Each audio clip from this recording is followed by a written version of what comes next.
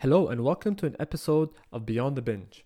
My name is Mo and I'm a registered dietitian and life coach, and I'm hoping these podcasts help you get closer to overcoming binging once and for all. I want to start today by sharing a story with you. There was once a beautiful little boy who grew up having everything he wanted: a loving mother, a cozy house, and a spacious garden. Well, almost everything. He lost his father when he was 5, but learned how to make peace with it, for he carried him in his heart and his mind. The little boy would spend his mornings with his mother, his afternoons caring for the garden, and his evenings reading in bed. One day he was reading a book and came across the line, "The only certain thing about life is how uncertain the next moment is." It sent chills down his spine and he felt scared. So he went to tell his mother about it. His mother, being the wise woman she is, hugged him and then looked at him and said, "As long as you're brave and your heart is filled with love, then the only certain thing about the next moment is how you show up to handle it and live it." A week later, his mother passed away in a tragic car accident. The little boy was devastated but held on to his mother's words very tightly. He was only 10 years old and had no family left, so his precious house was sold and he was sent to an orphanage. Kids in the orphanage thought he was weird, but there was a brother and a sister who were jealous of him and disliked him. The brother would steal his food all the time, even if he was not hungry. He would take it from the little boy and stuff his face with it. The sister would make fun of the books he read and call him delusional. "You're crazy if you think these happy ending stories you read come true. Look at your life. The only people who love you are gone. You're cursed." But the boy was brave and his heart was filled with love, so he kept to himself. One day he was reading his favorite book when he came across the line, "The only certain thing about life is how uncertain the next moment is." He started tearing up, but out of nowhere, the mean brother and sister surprised him by stealing his book and completely tearing it apart. The little boy cried and cried and cried, because that book was the very first gift his father gave his mother, which then passed it on to him. He sobbed himself to sleep, thinking he can't do this anymore. The next day, a young couple adopted him. On their way home, they told him they didn't know him at all, but they would do everything they can to get to know him and accept him and love him just as he is. The boy was filled with hope. As they drove by, they entered the little boy's old neighborhood.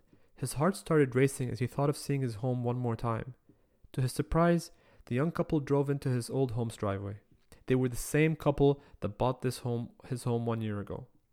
The boy cried tears of happiness and sadness, but he remembered his mother's words: "As long as I'm brave and my heart is filled with love, I'm ready for any moment life throws at me." This story might not have happened in real life, but it has happened in my head and probably happens in many people's heads without them being aware of it. The little boy represents the loving and courageous voice that wants you to be the best version of yourself. The mean brother who overeats and steals food is the non-accepting voice that is trying to escape the pain by drowning it with food or other ways. The mean sister is the pessimistic voice that is telling you you're delusional for having any sign of hope that you can have a happy story. The young parents are the voices of hope within you that are trying to save you. The truth is, everybody has a form of this story going on in their heads. Everybody has these voices running in their heads. The reality version of this story is when I used food to drown away my pain, only to create more pain. I couldn't find my brave and loving voice because I stopped listening to it, and instead chose to listen to my pessimistic and non-accepting voices. Eventually, I found my hopeful voice and managed to turn things around completely to bring back that little brave and optimistic voice. The voice that can transform any uncertain moment life throws at you instead of letting these moments transform you.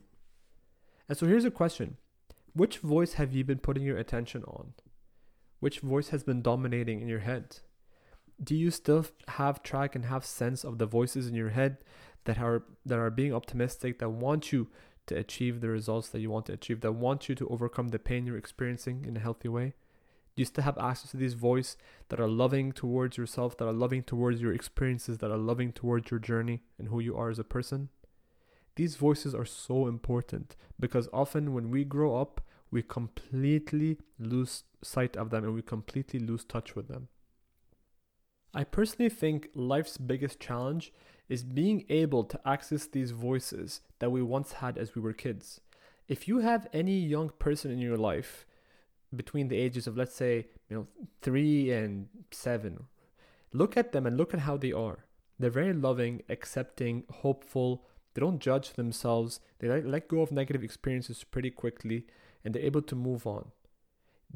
When we are kids, we have these voices within us. They're innate within us.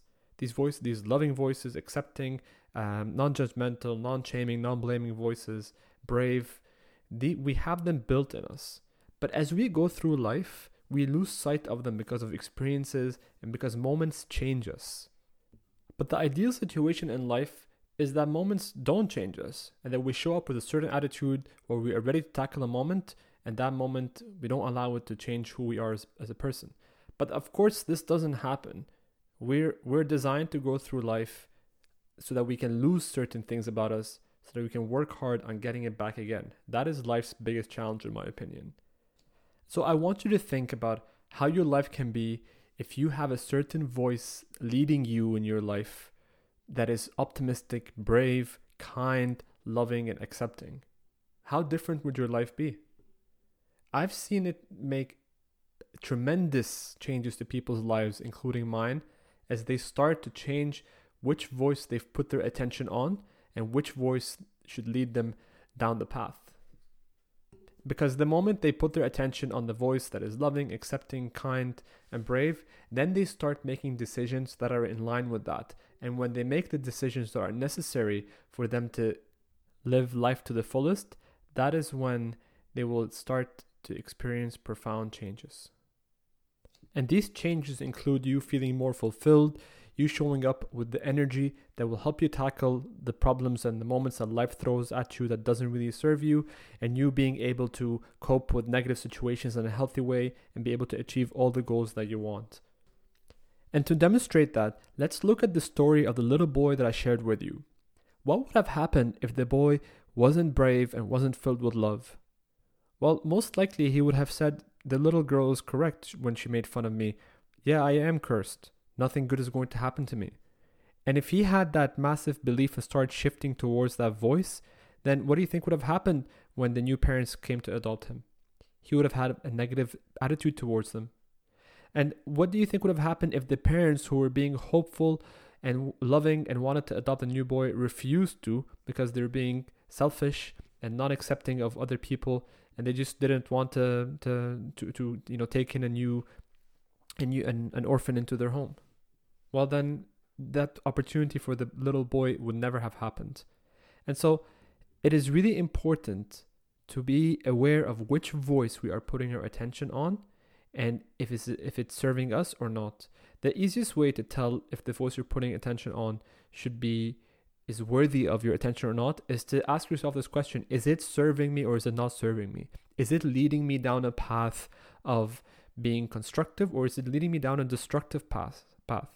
These are questions to ask yourself that will get you closer to understanding which voice is worthy of your attention. Because the truth is that everybody has a combination of different voices in their head. And it shows up from time to time. Sometimes we are pessimistic, sometimes we're not very accepting. It's okay, that happens.